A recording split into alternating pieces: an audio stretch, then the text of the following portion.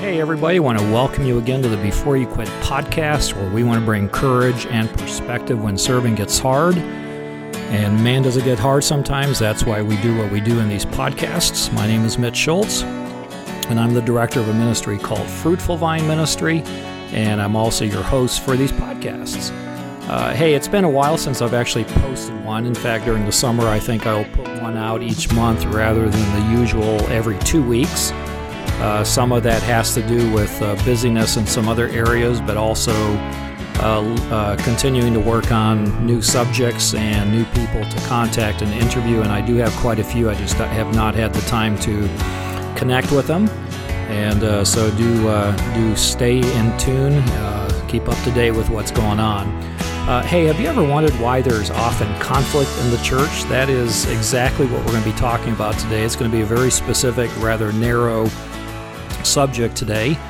On the surface, you would think, and I'm sure you probably have considered this before. If not, I think it's worth considering because it's rather intriguing that when we come together for a common purpose in church, 100 of us, 200 of us, whatever size congregation you have, we do so with a common purpose. We're all there really for one thing, and that's to worship and serve Jesus and fellowship with one another. And you'd think since we're there for a higher calling, a higher objective like that we would all get along, right? But it's often not that way. Either you've heard stories of churches where there's a high level of conflict, or perhaps you've experienced that yourself. And one reason, I'm just scratching the surface on this, we'll get below the surface in our interview today, but one of the reasons I think we underestimate the impact of people gathering together for that singular goal and expecting to get along, but in reality, there's a good chance we would not get with those people that we meet with on Sunday or whatever day we gather together in any other context or setting. The reason we're with these people is because of our common interest in serving and worshiping Jesus. So again, we gather with people that in any other setting we might not necessarily, because we don't have as much in common with each other, we might not necessarily get together. And I think that, again, scratching the surface, that's one of the reasons why I think we have conflict. Well, in this podcast episode of Before You Quit, I want to look deeper at this subject, and I want to look at the origins of conflict. But also we're going to talk about what to do with it. We will, in this conversation, talk about the value that there is in conflict. Conflict is not always bad. It can be good for us. It can be good for a church. Well, I have some excellent help in having that conversation today. It was about a year ago that I interviewed Pastor Steve Karhulis on the subject of gauging the right time to leave a church. And if you remember, if you listen to that, we titled that podcast, Should I Stay or Should I Go? And you can go to our website and listen to that one again. Just scroll through and you'll find that. Well, Steve is back. And together we're going to have a good talk that we believe will be of tremendous help to you on the subject of conflict. And we'll be certainly trying to get along as we do that. But let's go ahead and jump into that now.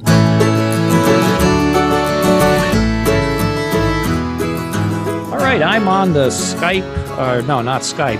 conferencing call with my good friend Steve Karhulis. Steve, how are you? I'm doing well, Mitch. How are you doing? Yeah, I'm well, thank you. I have interviewed you one time before. People can go back to that episode where you talked about something related to when it's time to move on. And so you shared your story and gave great perspective on when pastors and ministry leaders should really consider, the timing of leaving, particularly when things are healthy but also unhealthy. And what we're going to do today is talk about the title, very simple here. Why is there conflict in the church? Now, if we can figure that one out, we could make some money, I guess, couldn't we, Steve? Yeah. All right. Tell us. You're retired from pastoring, not really officially, but you left your church up in Cashiers, North Carolina, where you and I had worked together for some years with that plant. And you are now up in the Northeast, bless your heart. I'm sorry. I hope the weather is getting a lot better. But just real briefly, what are you doing now? And talk to us a little bit about, just the journey that got you there. I don't think I retired. I think I transitioned. Yeah, yeah. And transitioned from a kind of ministry to another type of ministry. I'm with a ministry called IPM, Interim Pastoral Ministry. It started in 1990. It started out because of a need in the church for a different kind of interim. And in 95, it started to really grow, and it had 23 pastors serving 16 churches. And now with the able ministry of Dr. Tom Harris, who is our president, we have about 80 pastors serving around the country. And the mission is, it's the mission of every pastor really, is to strengthen the church. But we're more intentional, so it's strengthening the church during pastoral transition for greater effectiveness. That's what we want to see. Is it generally when a church is going through tough times, or not necessarily? Most of the time, yes. Most of the time. Okay, so great segue to our topic here. So you transitioned. In fact, I think you had a last Sunday, and within 2 weeks you were up there starting that work within 5 days. Within 5 days. Yeah. Well, you don't want to let any grass grow around your feet, do you? You are a go-getter, restless person, would you say, or? I think intentional. Mm-hmm. Let's go from one thing to the other. I don't like wasting time. Yeah. Now, you did share with me once, though, when you go on vacation, sometimes you came home early because you were bored. That's right. 2-week vacation, came home in 5 days. 5 days. Oh, my goodness. Okay, well, maybe another time I can put on my counseling hat and we can process that one, Steve. But let's go ahead and jump into the point here. Again, I think it was good just briefly to set up what you're doing now, because you have been in a church where there has been now in a church that had experienced conflict. It's why you are there. But in the past also, you've experienced conflict. In the last podcast, we talked about that.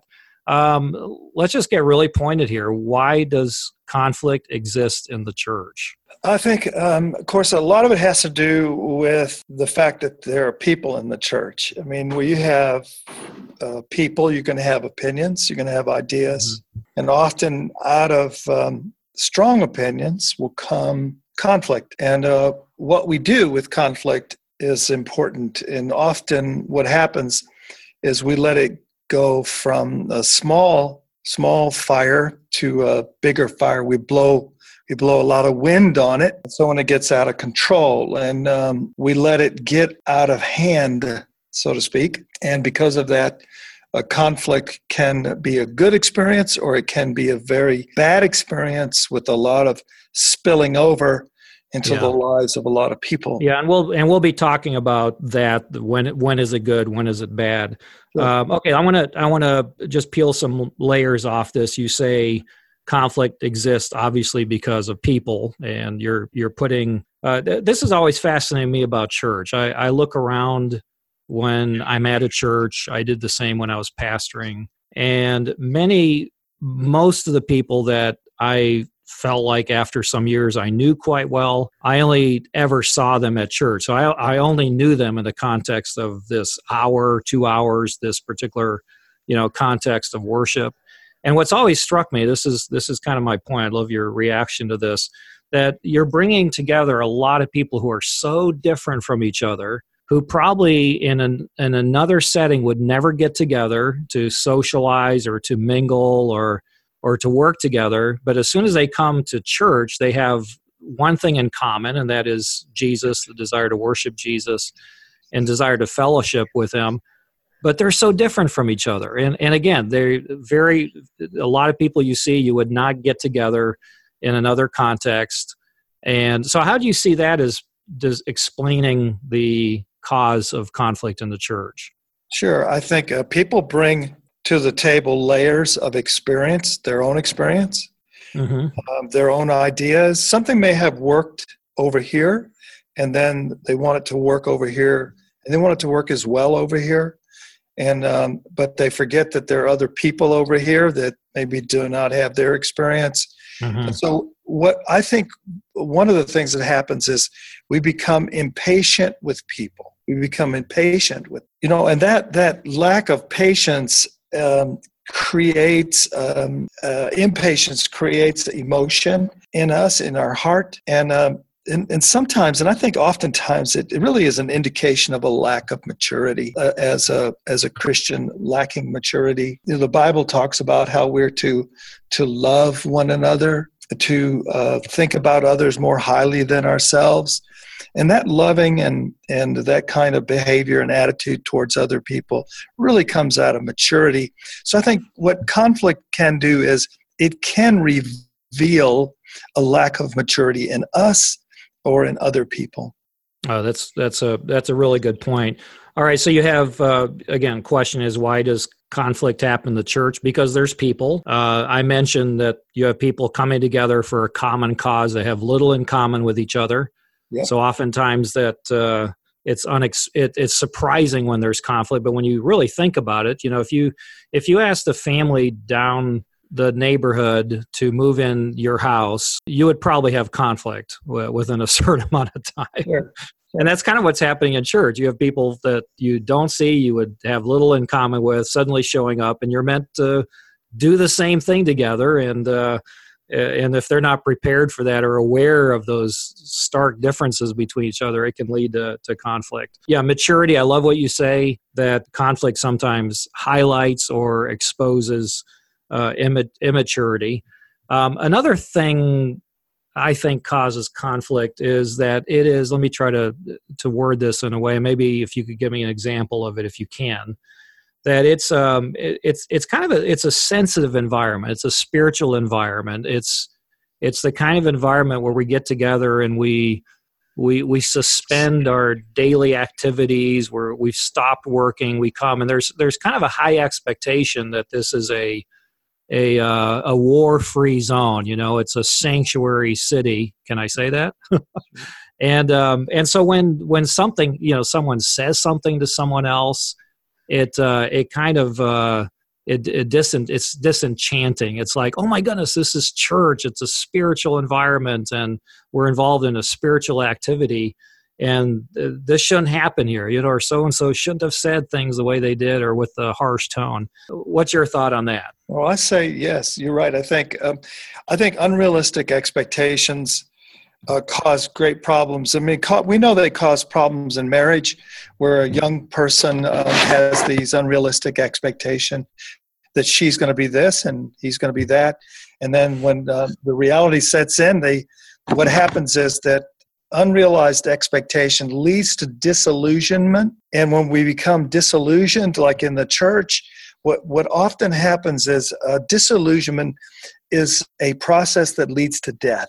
Something dies when we become disillusioned. That's why I like to talk about this confidence quotient, where we need to keep that up high as leadership in the church. Pastors and elders, leaders, deacons need to keep their the confidence quotient up high, because there is this tendency to become disillusioned, especially in the life of people who are not fully developed followers of Jesus. So I agree with you. Yeah. The church I pastored, where I experienced probably the hardest levels of tension and conflict, when it reached kind of a crescendo, or it was ongoing, it was manifesting itself in different ways.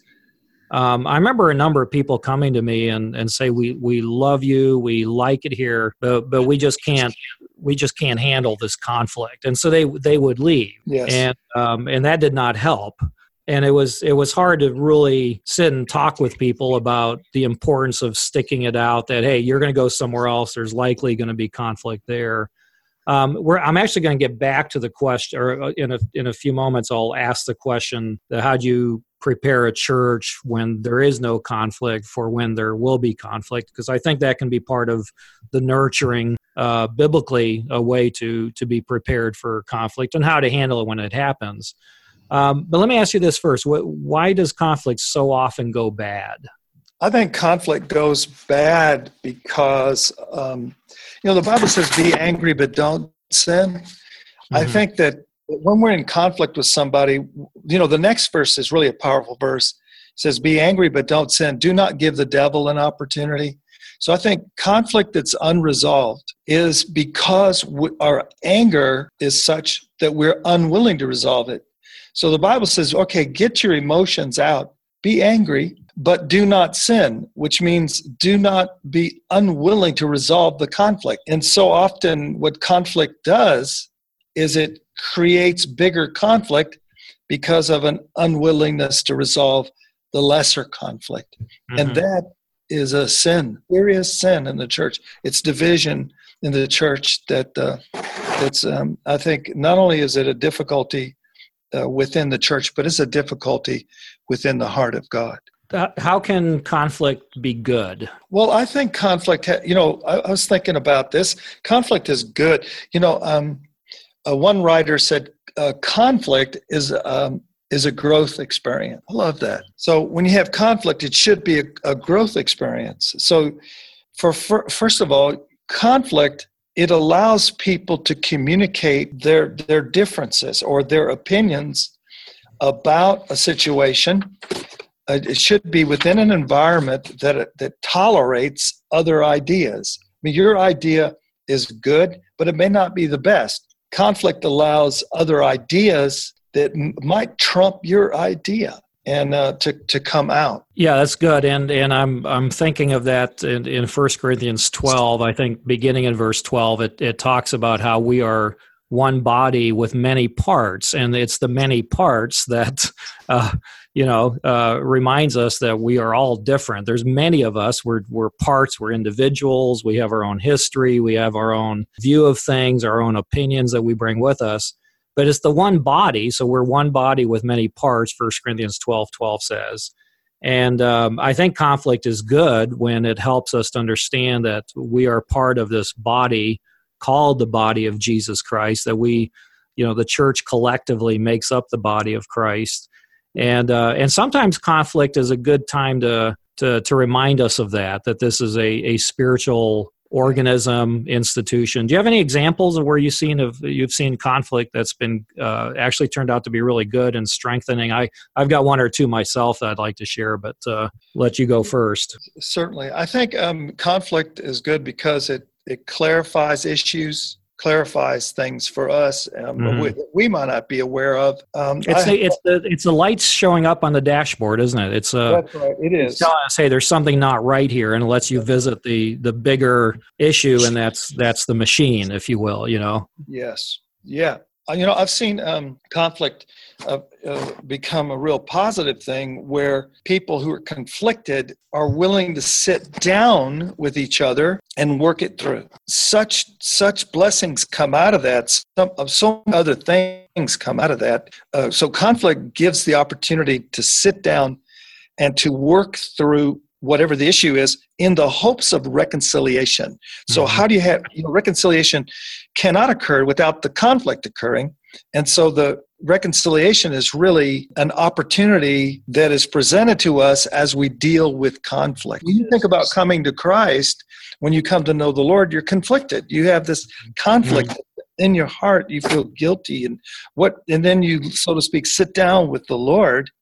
And he will let you know that you are in fact guilty and you have broken the laws.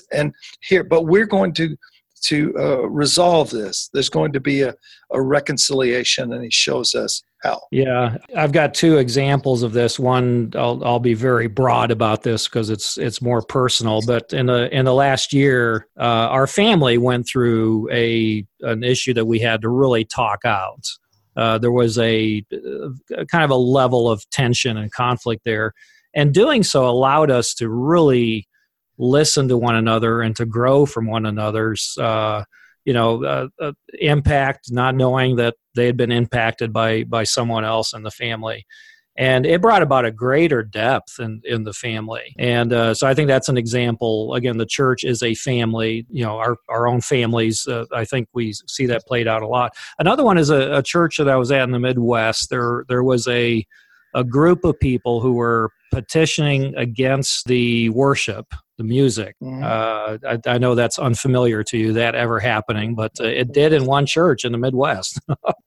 And they were, these people were doing it sort of discreetly. We would even see them meeting in the lobby, and getting to sign things. And so I was given the responsibility to approach the ringleader of this and reprimanded him in a very loving way. And I honestly can say I've only seen this happen a handful of times, if even that. I might come up with 2 other scenarios, but this man, as soon as he was approached and slightly rebuked, he felt so overwhelmed with remorse that he says, whatever you're asking me to do for discipline, I want to do it. And it stopped that movement, but it also, we asked him to stop teaching for 6 months because he was an influential teacher. And the way it brought the church together, unified around a vision, was just remarkable. But again, this is one man who responded in a godly way to conflict. That's when conflict is good, when there's sorrow of sin, repentance, and a desire for reconciliation. Yes. And that's why maturity is so important. Yeah. Why discipleship is so important to bring a person to that level. That's rare and unusual, but it should be usual. But it's rare and unusual, and it's why the church is so conflicted. And it really goes back to the fact that we have disciples who are not being transformed, changed, fully devoted followers of Jesus. Yeah, and I don't know how comfortable you are sharing about your situation, but how have you seen healing in the year or 2 that you've been there in the conflict there? Yeah. When I got here, I shared with one of the deacons, and I was real honest about this. I said, I think the church is on life support. It will either die or it'll be resurrected. That made you a hospice chaplain, didn't it, for a while? Right. That's what I was. Make the dying process as comfortable as possible. Yeah. So either we're going to bring healing, or we're going to have a funeral. I think the process that we put the church through in this to try to resolve conflict was first to connect with people, to develop build relationships with people, get to know them better. So we interviewed every person in the church, spent time with them, got to pray with them and love on them. And I did that for several months. And then you have to look in the rearview mirror. At a churches have to look in the rearview mirror. That is, you have to discover reality. What is really going on here? And we put together a team of people honest with each other, look in the rearview mirror, look at history, write stuff down, because I keep telling them there are no healthy secrets. You got to get things out, get it out so you can get over it. So then we did that for a while. Then we look we're looking now we're looking through the windshield, facilitating actions, and we wrote down what are things we need in this church, how can we improve this church, what can we do. And it was interesting because I had suggested a solemn assembly where we would come together and things would come out and open. And one of the elders wisely said, we're beyond that. He felt like that had happened, and that was had taken place and was taking place, and that to do it corporately was to bring us back into a situation where we were kind of starting over. And so I said, okay, if you think we've gotten beyond that, we haven't needed to do it. So then we had this addressing needs of the church, facilitating action. And then, of course, we broke the church up into teams where we have 6 teams, and they're facilitating action. They're looking at particular areas of the church. So now out of conflict came a new church. I mean, literally, we rewrote the Constitution. We added elders. They are starting the process for their pastoral search, all these good things. So conflict, working through it, literally created a new church. Okay, so you didn't, let me ask you this. So you did not have a solemn assembly because they believed they were past that. But prior to that people reconcile with each other. And if so, what was the context in which that happened? Was there any public confession, or was this just with mediation with you and maybe some of the leaders? Yes, and yes. A lot of it had to do with pastoral issues that took place, and so I had to deal with both two pastors in this, and met with them, talked to them, and that was an experience. And then church felt like, and many people within the church felt like, because, interestingly enough, most of the conflict was a splash over from their conflict. They hadn't been in conflict. It was these two that were in conflict. So they felt like that if this thing could be, the pastor's thing could be helped, then it would bring healing to the church. And so I think that makes sense. That's a good thing, is that if you can identify the source of the conflict, often other people are burned by it, but they're not the cause of it. Let's talk a little bit about biblical examples, because that's so important here. That's our model, and particularly where the scriptures talk about how conflict actually gave deeper opportunities for access to the gospel, brought about deeper unity in the church. What are some things that you lean on or go to for encouragement and guidance when there's conflict? Yeah. For one thing, I think conflict can be created out of theological differences. Mm-hmm. So what do we do when we have a theological difference that the Bible is on your side? Yeah. So let's say let's just say, for the sake of argument, you're correct. How do you reconcile with someone, or how do you deal with the conflict when someone is saying something otherwise in a Sunday school class, or they are teaching or saying something that's not correct biblically? How do you do that? Well, we have an example of that in Acts chapter 15, where they came together and they were dealing with a theological issue. And at the end, they came up with a theological statement. Yeah, they had to do with reaching the Jews and what's demanded of the Jews. Correct. And the Jerusalem Council met and came to an agreement.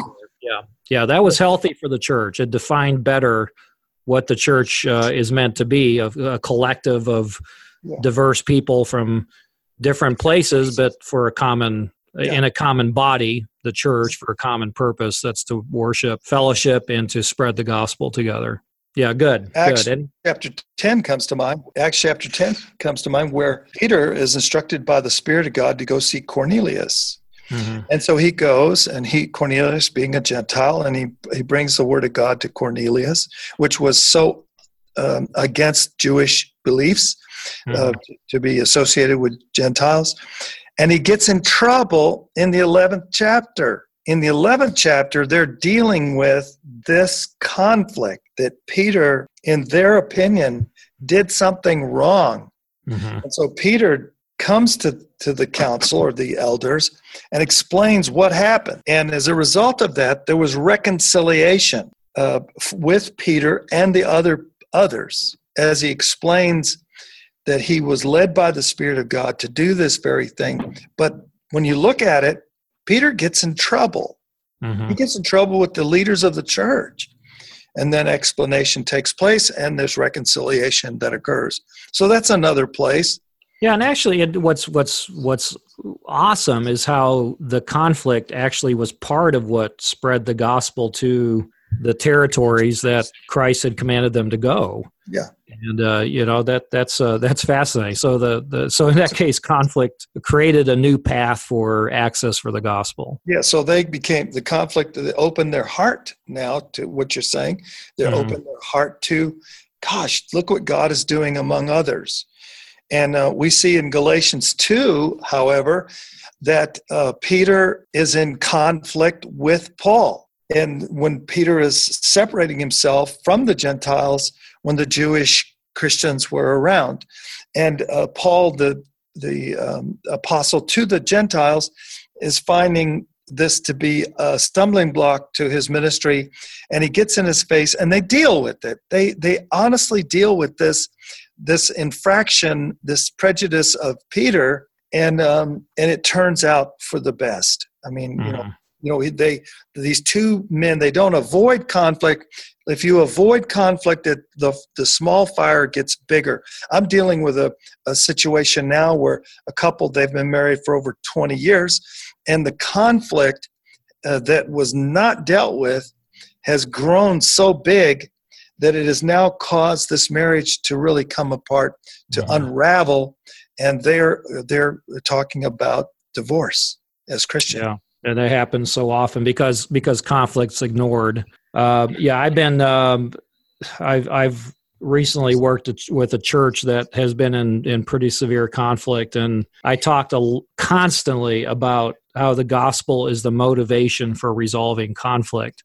Yes. Because if conflict can be so deep, people are entrenched, it's affecting the mission. Yes. And so one of the purposes for urgency for dealing with conflict is that we want to be unified and committed and focused on the gospel message of Jesus Christ. I mean, you see that with Peter.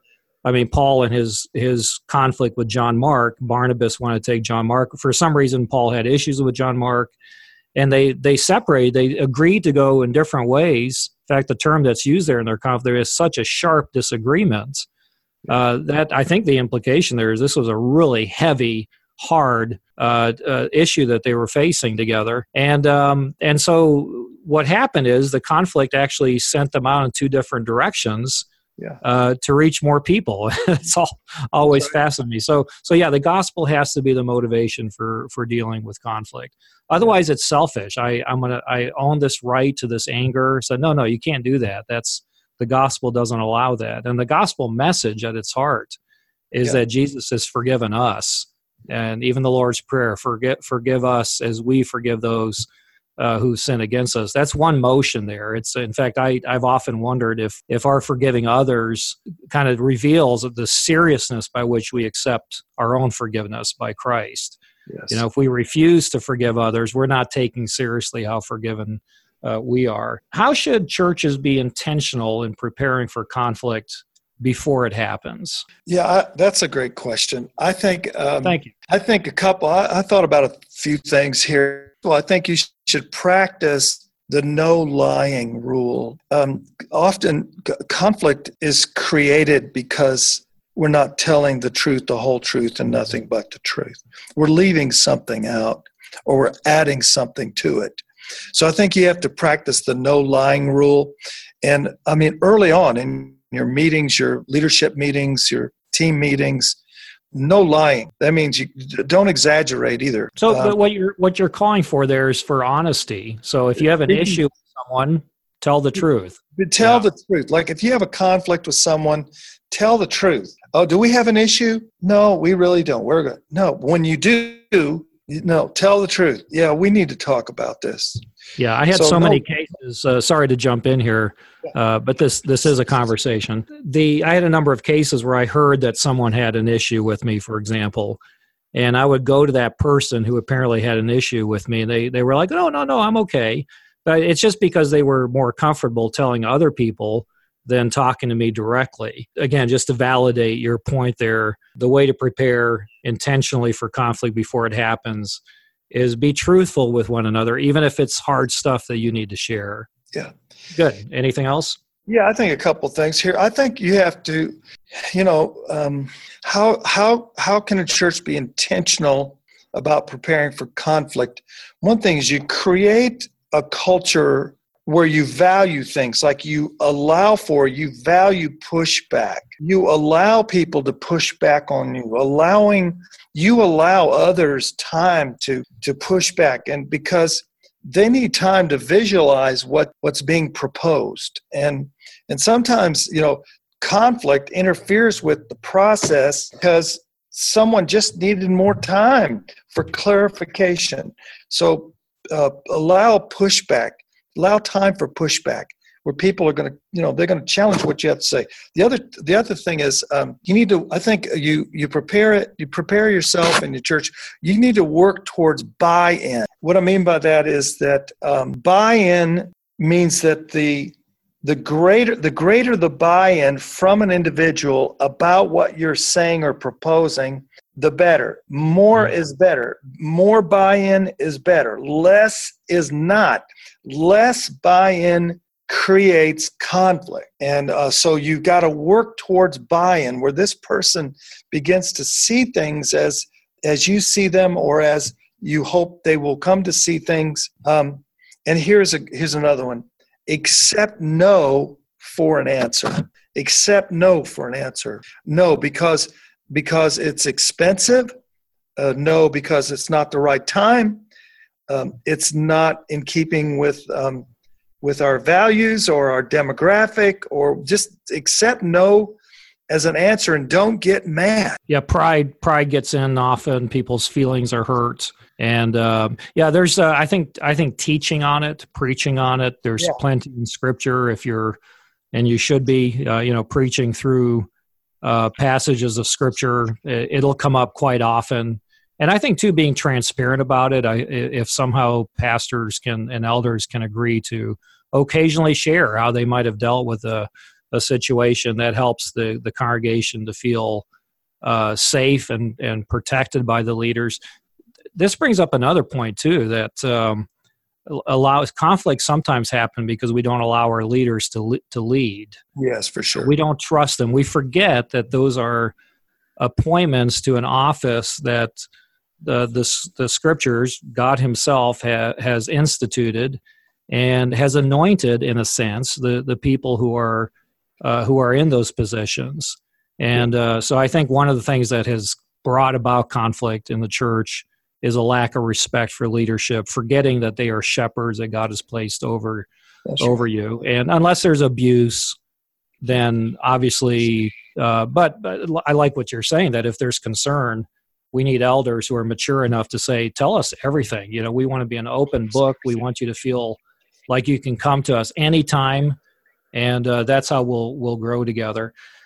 If it has happened where a church is currently in the thick of conflict, what are some general principles, biblical guidelines that you would see to work through it, where the church becomes healthier and stronger because of the conflict? Of course, we would want to apply Matthew 18 to conflict, where you go and then two goes and then some go and then the church is involved.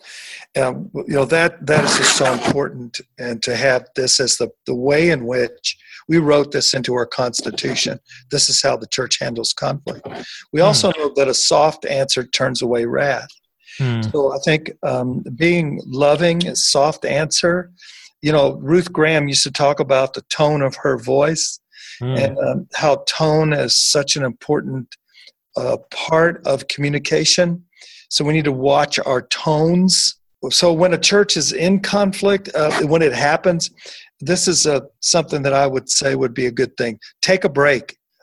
Time helps emotions to rest. Bring in outside help. And if possible, covenant with them, agree with them to accept their advice, and even to the point of putting it into practice, that the church agrees, we're going to accept this advice and we're going to put it into practice, which means no voting. We're just going to do it because we're going to trust them. And then secondly, communications. Communication is life-giving blood to any organization. The more you can communicate, the better. And I found out the hard way. We had a big problem with one of our staff members, and this person really violated some serious policy. And the elders decided we're going to handle it internally. And because it took so long to handle it, it seemed like we were keeping secrets. And the congregation became impatient, and the rumors started. And so I learned that you need to keep people informed constantly about what the deliberations, what it means, and what's going on with the leadership. It has to take place. Yeah, one of the things I notice when people try to resolve conflict is they get into a circular argument or a conversation that brings them right back to where they started. Yeah. Usually because this question is asked: why did you do this? Why did you do that?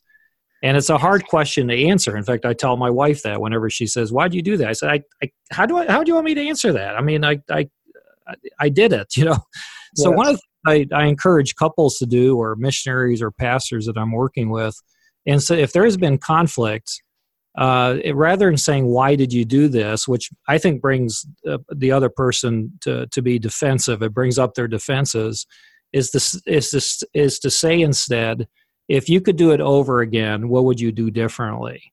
That's good. And that allows some processing to take place where you hear the person out, because if you could hear them say, what would you do over again? It's likely giving them a chance to do some self-assessments. And if they ever fall into the same pattern, they'll think about that conversation.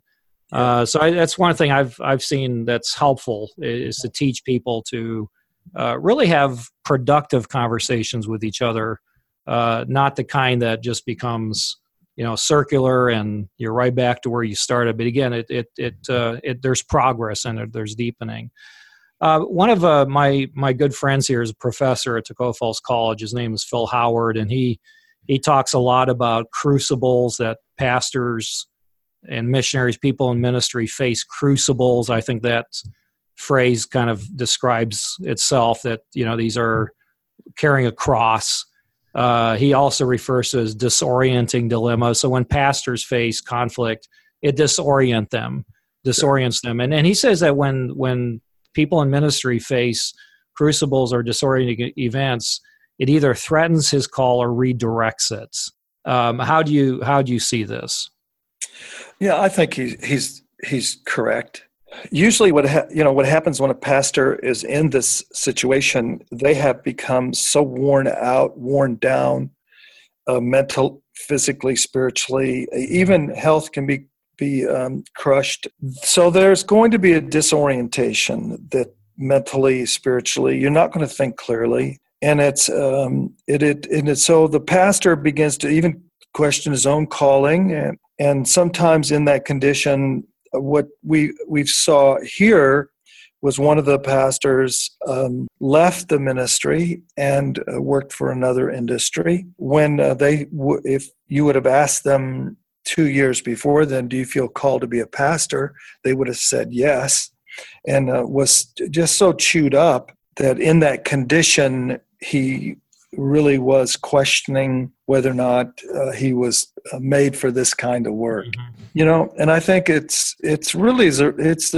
is not, you're not talking about someone who's normal, but who has become abnormal. This describes the abnormal condition of a person that's really bottomed out. Yeah, and I think what I'm hearing you say too is sometimes if a pastor has not been caring for himself and nurturing his own soul and having relationships in his life to support him, he gets tired, burned out, and then if conflict happens when he's in that condition, it can tip him over the edge. Yeah.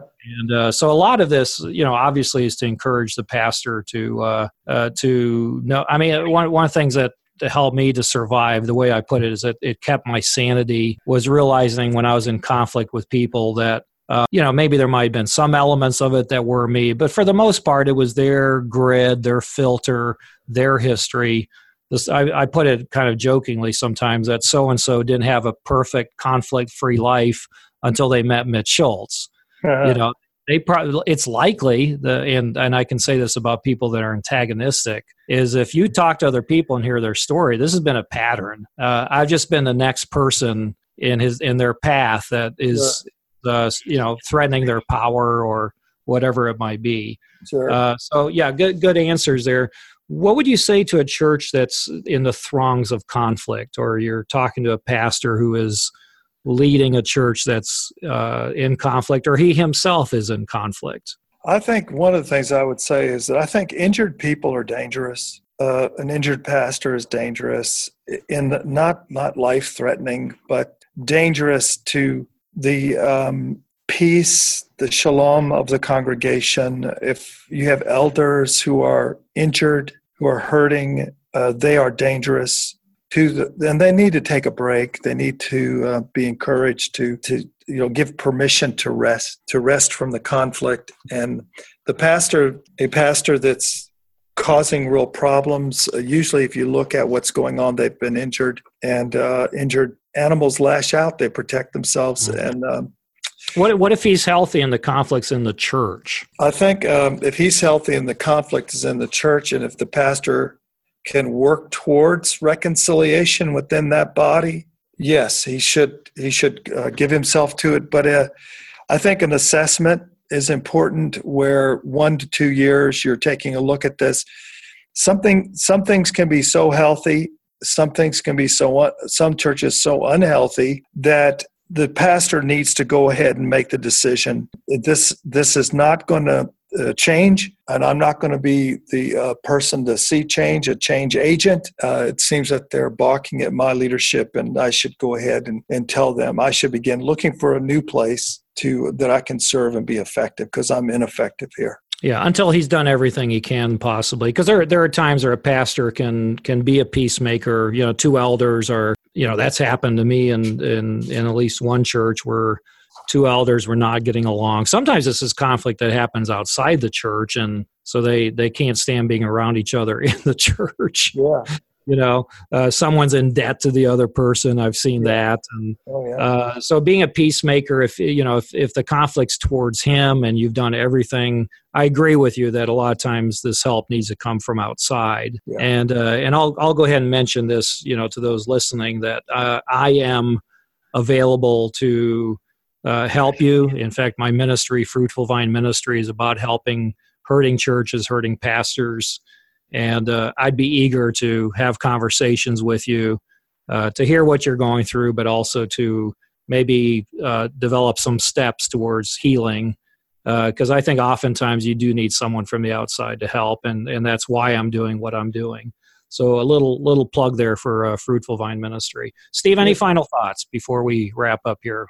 I think that if a church is in a bad place and throngs of conflict, a good thing to do is to develop a team out of the congregation to look at what's going on and to assess the situation, looking back, looking at it, and let that team come up with some ideas of how we can bring about some changes. Yeah, I love that. If that doesn't work, you bring in an outsider. You bring in an outsider, a Fruitful Vine Ministry. But I think developing a team within the church to really, we've got to deal with this. We have more important things to do than to be in conflict. And let's work on this together and then get over it so we can do what God wants us to do. Yeah, one thing I meant to mention this earlier, and I'll bring it up here, is that the importance of, I go on the assumption, I've never really processed this too deeply. This has just been my observation, which can be a little bit subjective, that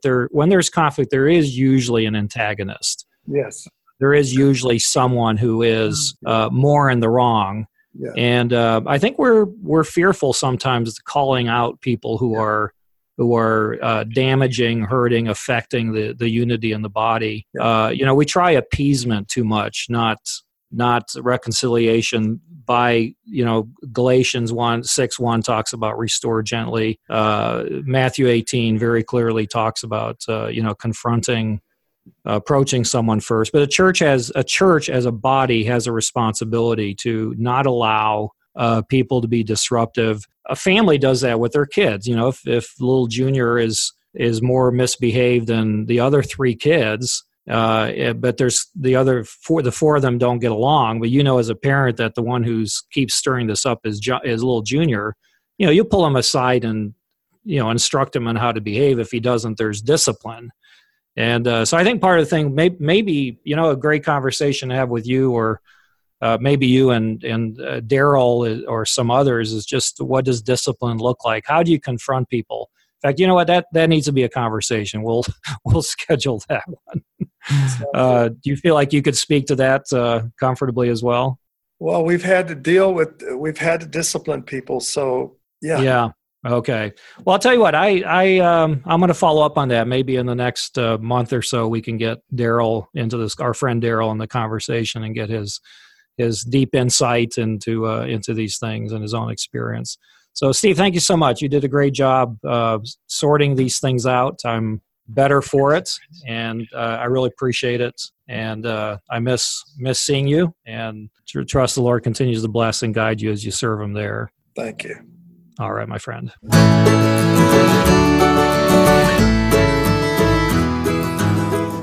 Well, there you have it. Thank you so much for listening to this episode of the Before You Quit podcast. If you have any questions or comments, I'd love to hear from you. You can email me at mitch@beforeyouquit.us. And also, if you want to look at blogs that I've written on many, many different subjects related to ministry, you can go to my website, which is www.beforeyouquit.us. And of course, you can listen to a lot of podcasts that I've done there too. So until next time, stay encouraged and be courageous, because serving Jesus is worth all that hard stuff that comes with it. And remember what we're told in 1 Corinthians 15, 57 through 58. But thanks be to God. He gives us the victory through our Lord Jesus Christ. Therefore, my dear brothers and sisters, stand firm. Let nothing move you. Always give yourselves fully to the work of the Lord, because you know that your labor in the Lord is not in vain. So until next time, stay encouraged.